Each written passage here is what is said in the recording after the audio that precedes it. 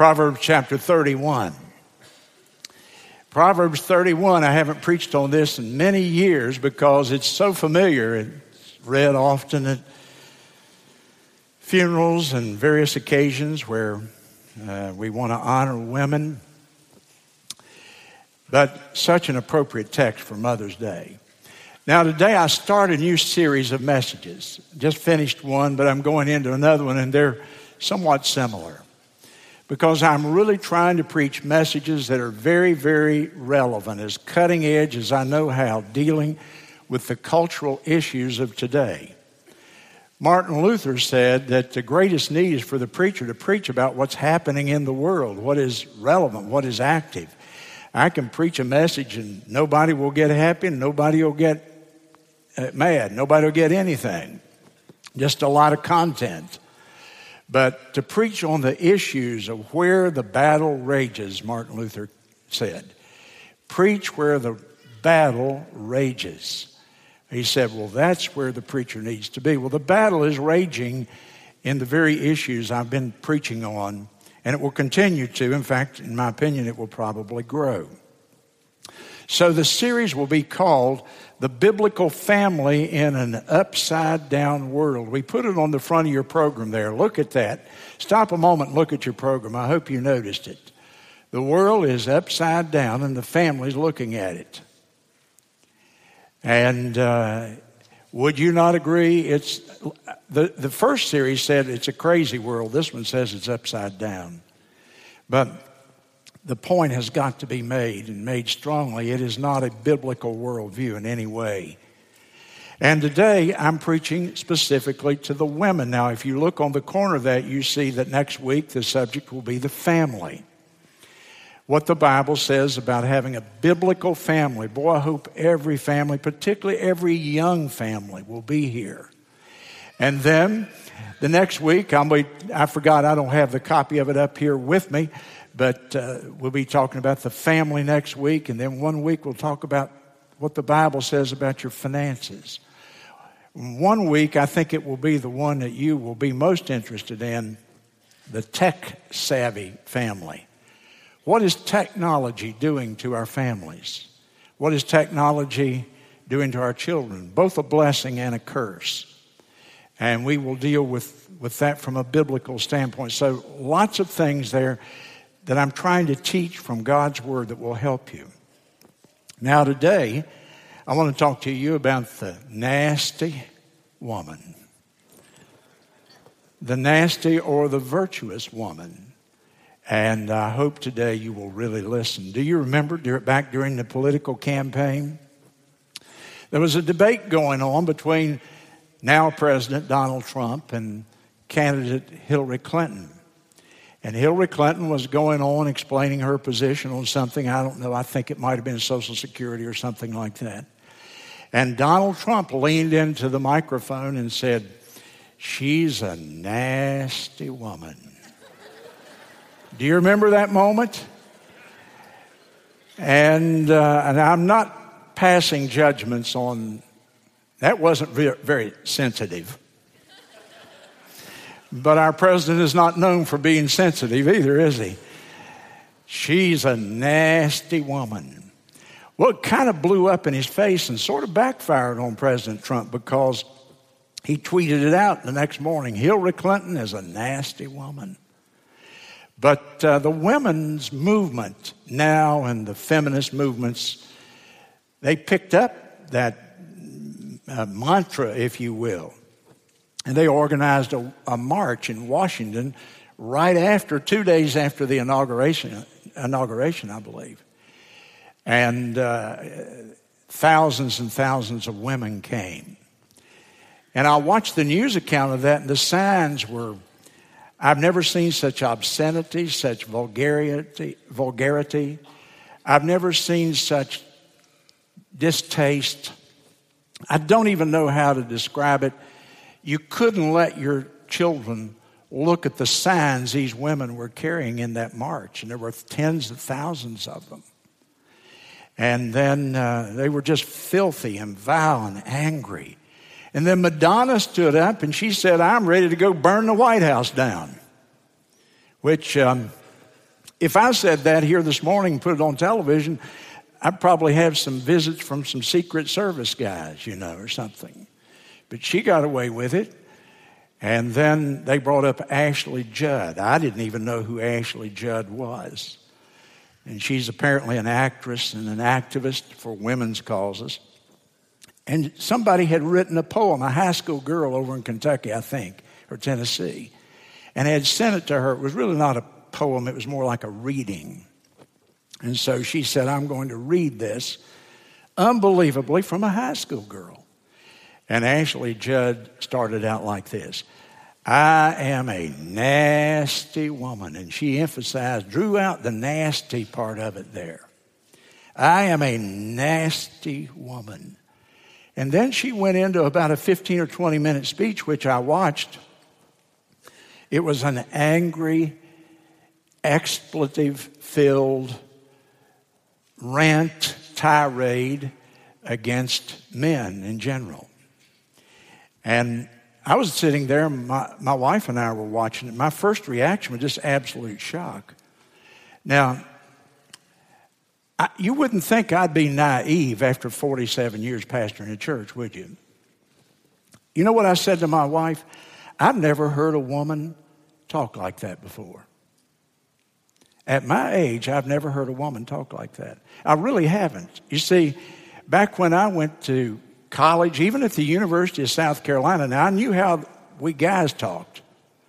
But the girls didn't talk like that. Or if they did, they didn't talk like that around us. Or they didn't talk like that around me. I don't know what it was, but I just never heard that thou. Every filthy word you can use, and used over and over and over and over repetitively. I was shocked. My analysis was, I wonder what happened to that young lady. What has occurred in her life that would cause her to be that bitter and that angry? That was my analysis of it. My conclusion was, this nation, I know, is divided racially. It's divided economically. But I didn't know we were divided between the men and the women until today. But there obviously is a division that I was not even cognizant of. A gender division.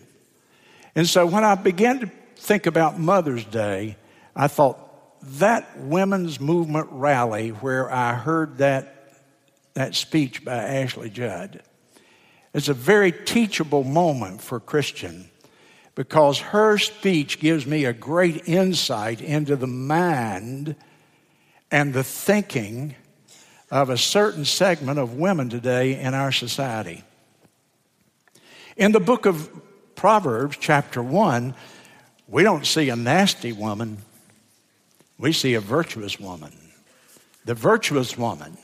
Do you have your Bible? I want you to open it with me. Normally I have you stand with me as I read, but rather than reading a long passage, I'm just going to go through it with you and give some explanation as we read it together. We begin in verse number 1, the words of King Lemuel. Who was King Lemuel? There's not a king listed in all the Old Testament called Lemuel. Who is King Lemuel? All the rabbis and scholars and Jewish historians tell us that Lemuel was the name that Solomon's mother referred to him by. So Lemuel, King Lemuel, is King Solomon. We have good reason to believe from other records. And so his mother is talking to him, the king, and she's prophesying, not talking about the future, but she's speaking truth to him, words that his mother taught him. And she goes down through it, and it's very practical. It starts out talking about men. For example, in verse 3, she says, don't give your strength to women. In other words, don't live a lustful, promiscuous lifestyle. Now, he violated that, didn't he? We know that he really did. He was one of the most promiscuous men mentioned in the Scripture. And down in verse number 4, she tells him not to drink wine. She says, because you've got to make judgments, and people who need to make discernment and judgments and be wise, they don't need to be drinkers of alcohol. And so she goes on. But down in verse number 10, then, we have a change. in the subject matter, a paragraph, if you will, and we begin to talk about women, virtuous women.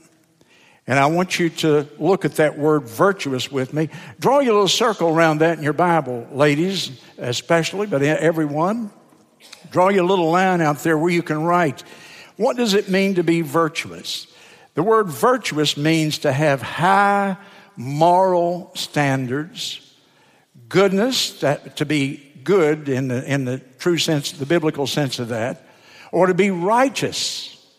It's really God's ideal woman that we're talking about here.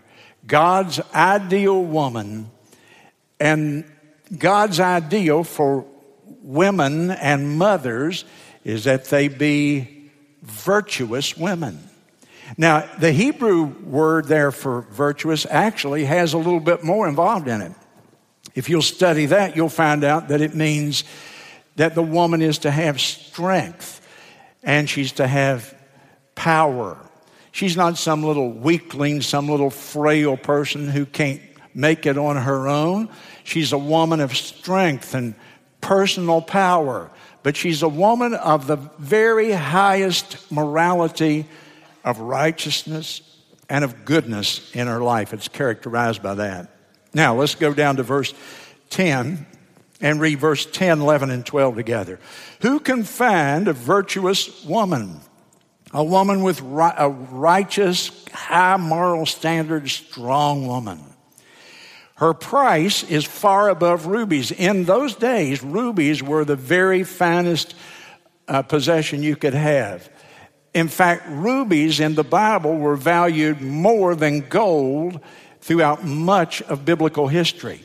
And so, in verse number 10, her value is far above even gold or rubies. The heart of her husband doth safely trust in her, so that he shall have no need of spoil. And she will do him good and not evil all the days of his life. Now look at what it says here. She is valuable, more than rubies and more than gold in that culture. And her husband trusts in her. Circle that word trust there. She is a trustworthy woman. The virtuous woman is trustworthy.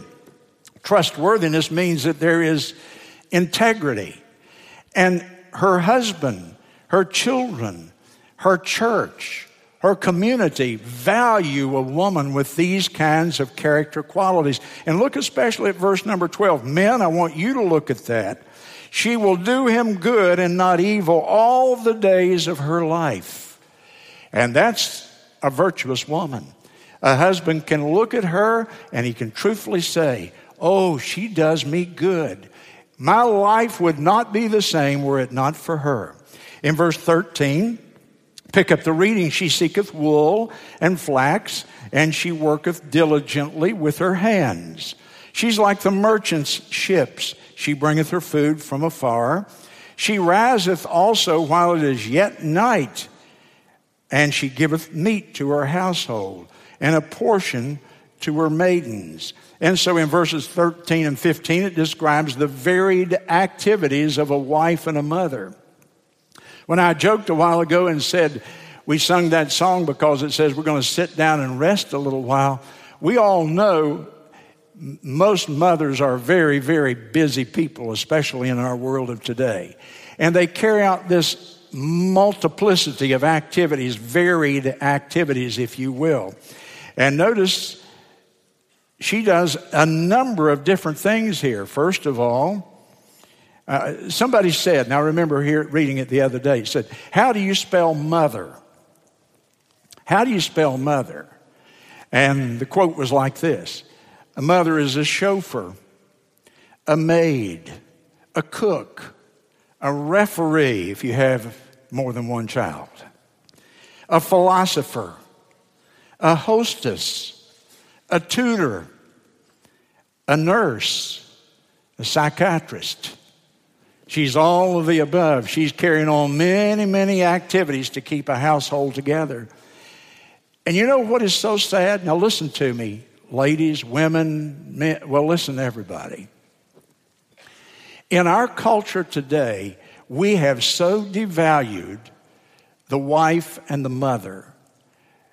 Our young women are taught that if you don't have a career, you're something less than you could be.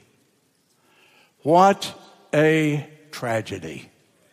The highest career, young ladies, you could ever aspire to is that you would be a wife and a mother. I asked one of our students the other day, I said, does anybody in our Christian school ever say anything about being a wife or a mother, or is it all about where I'm going to school and what I'm going to major in? And basically said, it's all where I'm going to go to school and what we're going to major in. Let me try to shape a little bit of thinking. There's nothing you can major in that would be greater than having a PhD in WIFE and mother. That's the highest calling that a woman can have. You know who C.S. Lewis, known as a Christian philosopher and an extremely wise man. He's been dead for 60, 70 years. And in spite of that, his books are among the best read books that you can find anywhere in the world today. C.S. Lewis said this, quote, "The homemaker has the ultimate career. All other careers exist for one purpose only, to support the ultimate career." In other words, he elevated motherhood and womanhood and wifehood, if you will. And he says it's the ultimate career. Now, I'm not saying that you should never work a job. Don't read into it more than, don't you go beyond where I'm going. But I'm telling you, the wife and the mother, who is a virtuous woman, in my opinion, is miles ahead of the woman who's the CEO down at the bank. Because it's a God-ordained position, and the culture cannot survive without it. The culture cannot survive without it. I read this week a bunch of quotes, and I excluded them from the message. I didn't have time, but it was from George Washington. It was from Thomas Jefferson. It was from Abraham Lincoln. It was from Winston Churchill. And all of them talked about their mothers and how their mothers had made them and shaped them. And I promise you, where you see a great and a good man, you will find a godly, virtuous mother and woman behind him. Verse 15 talks about her preparing food for her household. A lot of the rabbis and the Old Testament scholars say that food is spiritual food. In other words, she gets up early in the morning. She riseth while it's still night.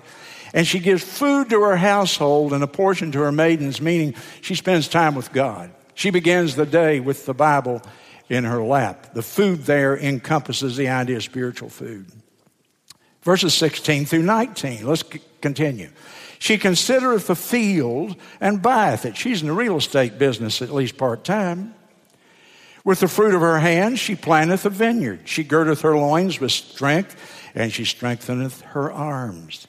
She perceiveth that her merchandise is good, and her candle goeth not out by night. She works into the night. A lot of mothers know what I'm talking about there, don't you? And she layeth her hands to the spindle. She's sewing. And her hands to hold the distaff. And so this woman is knowledgeable of business affairs. Knowledge of business affairs. Go down to verse number 24. She makes fine linen and selleth it. And she delivereth girdles unto the merchant. And so she not only is a wife, and she not only is a mother, but she's knowledgeable.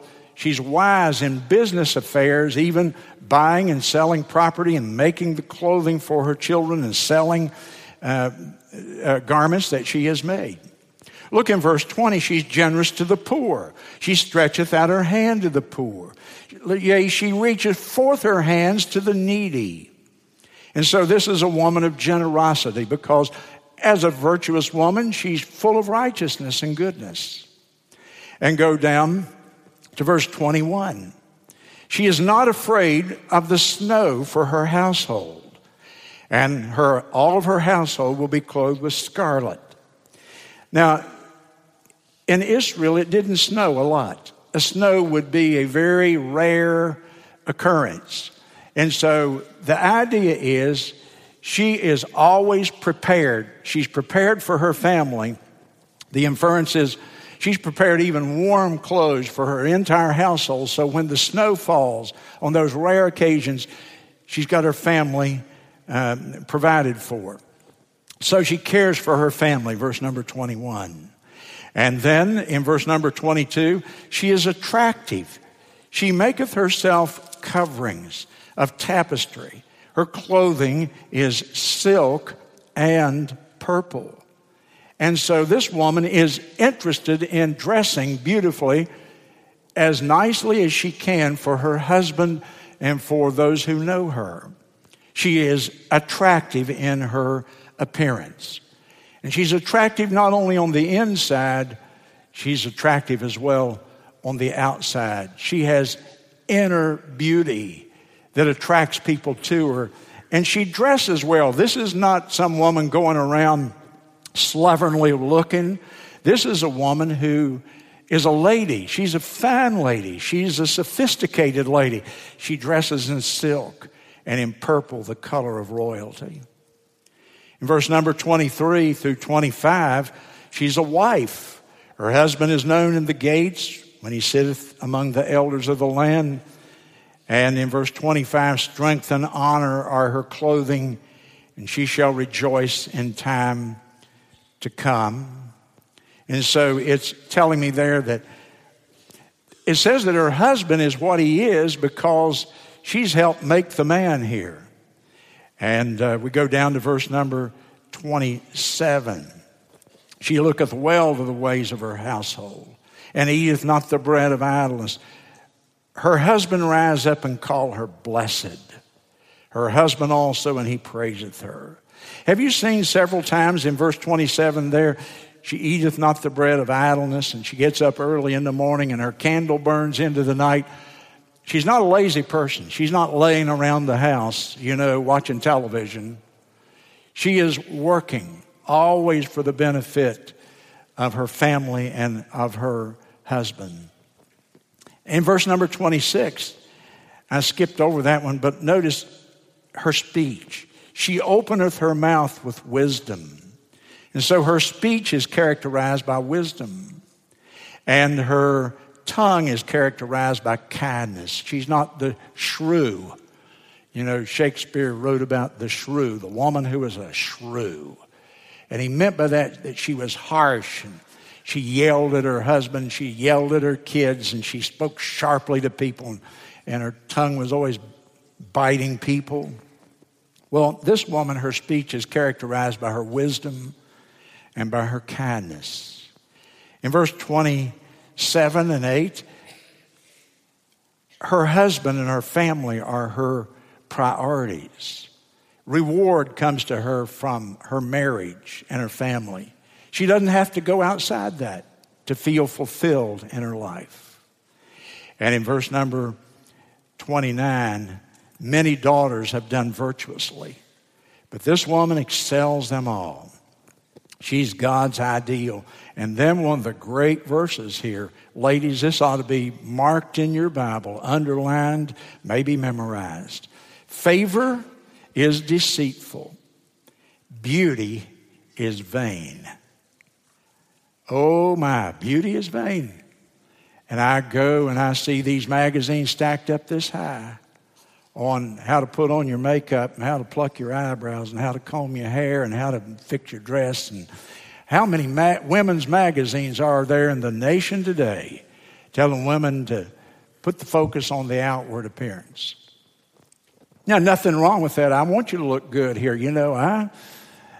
Every barn looks better with a little paint on it. We want you to dress up. We want you to look well, but the Bible says that's not the primary. That's not the priority. That's not the priority. The priority is that you be beautiful on the inside. And if you put your emphasis on favor, popularity, people accepting you on their terms, and if you put your emphasis on just being outwardly beautiful, then you're going to live your life in vain. But a woman that fears the Lord, there's the fear of the Lord. And by the way, in the Old Testament, that's the equivalent of salvation. A woman who focuses on her salvation, her relationship to the Lord, she shall be praised. And so the greatest value is not popularity, and it's not outward appearance. The greatest value is to know the Lord. Now you think about those words. Women, I challenge you to really study that passage of Scripture. If you do, you will think like a biblical woman. You'll have a biblical woman's worldview. If you will master that chapter right there, those are life-changing words. That's God's ideal woman. And it is not the caricature that you're hearing today. That's not what Ashley Judd was talking about and representing that day. The virtuous woman. So let's look at women a little bit more closely here. Go to the book of Genesis, chapter number 1 with me, if you will. And let's quickly go through God's creation and why he brought women onto the scene. Because he'd already created Adam, as you know. God created Adam, and then later he created Eve. We don't know how much later. Long enough for him to get lonely. And in chapter number 1 of the book of Genesis, over and over and over, you'll see phrases where it says that God saw it was good. I think about 7 times. Every time God created something, he said, it's good. It's good. It's good. It's good. Verse 25 says it's good. And you go down to verse 28 or 30, and it says it's good. Over and over, God says everything that he's created is good. He even said it's very good in one place. And then we go down to chapter 2 and verse number 18, and notice what he said. He said, it's not good. It's not good. What was he talking about? The very first negative in the Bible is in Genesis 2 and 18. Everything's positive up to there. The very first negative, Genesis 2 and 18, he says it's not good. What is not good? It's not good for Adam to be alone. It's not good for a man to be alone. There was something lacking in Adam's life. Even though he had wonderful communion with God and God had given him dominion over the whole world, there's something missing. And every one of us men who would be honest would tell you that without our wives, something is missing. My wife joked with me. She said, Bill, if I died, you'd be looking around under the funeral tent while you were burying me. I don't think I would. I don't think I would. I think I'd be missing her so badly, I would wonder, my life would be so empty. She is so much a part of me, I don't know. I would have a hard time maneuvering through life. Because we've been married now, as you know, 50 years. I don't know what I would do without her. It's not good for the man to be alone. So God made the woman, you know the story there, and he named her Eve. Do you know what the word Eve means? Ladies, write that down somewhere. Life giver. Eve's name means she was capable of giving life. I'm not capable of giving life. No man can give life. Only you women have that wonderful, noble, supreme gift. You can bring life into this world. And so God made the woman, he named her Eve, the life giver. Why did he make her? He made her to correspond with Adam, to complement Adam, if you will, to complete him, because God said it's not good for him. The human race needs both man and woman to be complete. And we need each other. So God saw that in the very first generation of human life. He made the man, he said it's not good that he be alone. He needs to be completed by having a wife. Genesis 1 and 27. And after he made her, in verse 27, he married them. Therefore shall a man leave his father and his mother and cleave unto his wife, and they shall be one flesh. And I'm looking for the verse, and I wrote it down wrong where it says he made them male and female. I guess that's back somewhere there. 127. I wrote it down wrong. God created man in his own image. In the image of God created he him. Male and female created he them.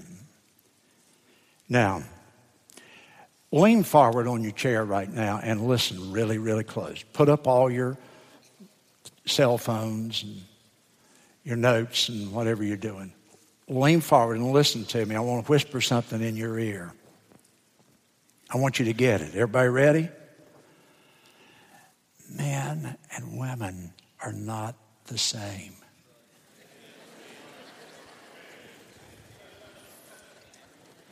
They're not the same. Big difference. And I like the differences, don't you? Men and women are not the same. And yet we've got a culture trying to tell us that they are the same. The big word for it is egalitarianism, from equal. Everybody's so equal now that nobody can do anything. Who do you think is superior in this audience today? Men or women? You're afraid to say, aren't you? I'll tell you who is superior. Man is superior at being a man. And women are superior at being women. The answer is, who is superior, men or women? The answer is yes. The answer is yes, isn't it? And God made them different. And somebody described them like this. It compared and contrasted the differences between men and women. Men and women, the differences. The beauty and the beast. Who do you think is the beauty? And who is the beast? Here's another comparison. The tortoise and the hare. We men are always running off and doing all these things, and the wives are sort of plodding along and saying, now watch out what you're doing. The romantic and the mechanic. I like that one, don't you? The romantic, my wife, and the mechanic, I'll fix that. The radar and the computer. The radar just senses stuff out there, and the computer, very logical, going through its program. The lover and the achiever. Different ways that people have described them. Somebody said it like this. Porcelain is not as strong as steel, but it's not inferior to steel either. Porcelain is beautiful and it's strong. And steel has a whole different thing. The point is, God made them different. Now, listen again. He made them different so he could make them one. He made them different so he could make them one. And over here it says God married them, and he said to them, he said out in verse 24 of chapter 2, they shall be one flesh. What does that one flesh relationship refer to? One flesh refers to the totality of their being. That they could be one physically, that they could be one emotionally, that they could be one, the closest possible union you can imagine. You've heard people say that after people live together for years and years, they begin to look alike. I don't know if that's true, but I know this, they begin to think alike. And it's amazing, my wife and I, after all these years, we can kind of anticipate each other, and she knows what I'm going to say before I say it, and sometimes it's the same is true with me, because we have grown to a unity, physically, emotionally, intellectually, spiritually. One flesh, the closest possible relationship. Now, look at the front of your program again. Let me use that again. And here's the family looking out here at the world, and the world is all upside down. I tell you, you know I'm telling you the truth. It is really upside down this morning. I tell you, how confused we are. Our society is so morally confused, we don't even know which bathroom we're supposed to go to now. Pretty simple, huh?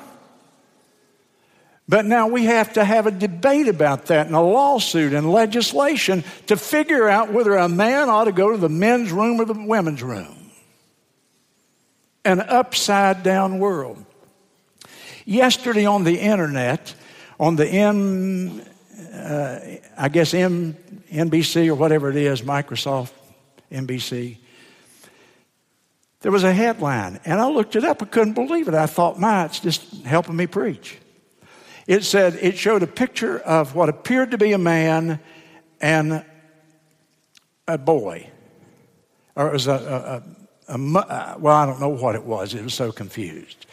Because the headline was, meet the father who was the mother and the daughter who was the son.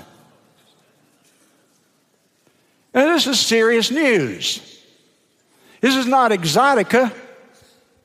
This is serious news. Meet the father who was the mother and the daughter who was the son. They tell me it's taboo to speak of manhood and woman in any fixed way because gender is fluid. Fluid? Facebook today has 51 different definitions of gender that you can look up on Facebook. 51. How do you take 2 and make it 51? I guess you multiply it by 20-something. I don't know. Let me show you a verse in the Bible that God made them male and female. Deuteronomy chapter number 5. Deuteronomy 22 and 5. And God made them male and female. Listen to me, church. Listen to me, Christian. You want to think biblically? God made them male and female, meaning God demands gender distinction. God demands and commands gender distinction. And so in Deuteronomy 22 and 5, the woman shall not wear that which pertaineth to a man, and neither shall a man put on a woman's garment, and all that do so are abomination unto the Lord thy God. Do you know what the word abomination means? The word abomination means to be morally abhorrent and disgusting. To be morally disgusting. Now you say that was the Old Testament, but there's a principle here. That was not a part of the ceremonial law. That's a part of the moral law. Abomination is a moral issue. Preachers, sometimes we ought to do a little more reading and study. I've heard preachers preach against women wearing slacks. In the days of the Bible, men and women both wore robes. They didn't wear pants. There wasn't a pair of pants in all of Israel. Putting a seam up the middle of them didn't make them good or bad. But here's what he's saying. They wore these robe-like affairs, but the embroidery on them, the decorations on them, the color on them, all of those things designated whether they were male or female. You could see somebody coming 100 yards away, and you knew by his clothing whether it was male or female.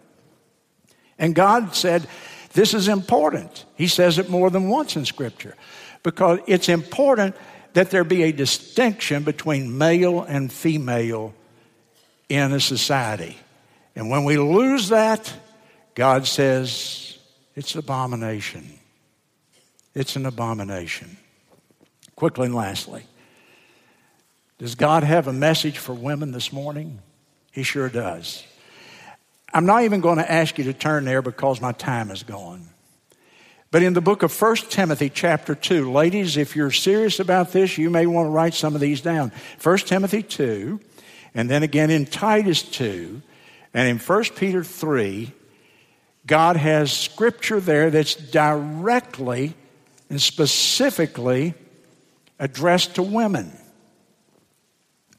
You want to know what God's Word says in the New Testament about women and mothers? Here's a summary of it. And I'll just tell you what it is. And I'm just going to read them, 6 different points. I read all 3 passages and then tried to sort of summarize it and make it simple today. Number 1, dress modestly and decently. Don't dress for the attention of men. The world will tell you to. It'll tell you to go out there and be seductive in your demeanor. God's over and over in those passages, he emphasizes, don't dress for the attention of men, but focus on a godly character in your life. Number 2, he talks about our demeanor. And he says that women should be noted for their reverence and their respect for God and for their husbands and their children and for their loved ones. And thirdly, all 3 scriptures address their speech. And 2 of the chapters say, don't be a slanderer. Don't talk about people to cut them down. Practice kindness. Practice self-control. Be discreet. Exercise good judgment before you open your mouth. The 4th thing the scriptures talk about for women today is to focus on loving your husband and your children. Make them priority in your life. And number 5, now, don't throw anything at me. Be a good housekeeper. You can look them up. And I began to study. Why would God say that? Because the home is the place of order. And if the home is clean and neat, there's order in life. There's so much chaos in everything else. You wouldn't think God would talk about housekeeping. But he says, be a good housekeeper. Create order in your life. And number 6, he says, accept the leadership of your husband as the head of your family. You might be the CEO of Exxon. But at home, your husband, God says, is to be the spiritual leader of that family. And that's his role in that family's life. God's ideal for women: virtuous, noble, attractive, knowledgeable and wise, much to be admired. God's ideal of godly women. And I'm going to tell you today, thousands of experts agree with me. The world is upside down because our families are upside down. This week I read where a leading authority said these words: when the history of America is finally written, the thing that will have brought us down is the breakup and fall of the family in American life. More than the politics and more than the economics, the family is God's foundation of a society. Ladies, God's ideal. Aspire to it. Pray to be that. Read it over and over in your Bible. Ask God to help you develop those qualities of the virtuous woman. And our heads are bowed and our eyes are closed.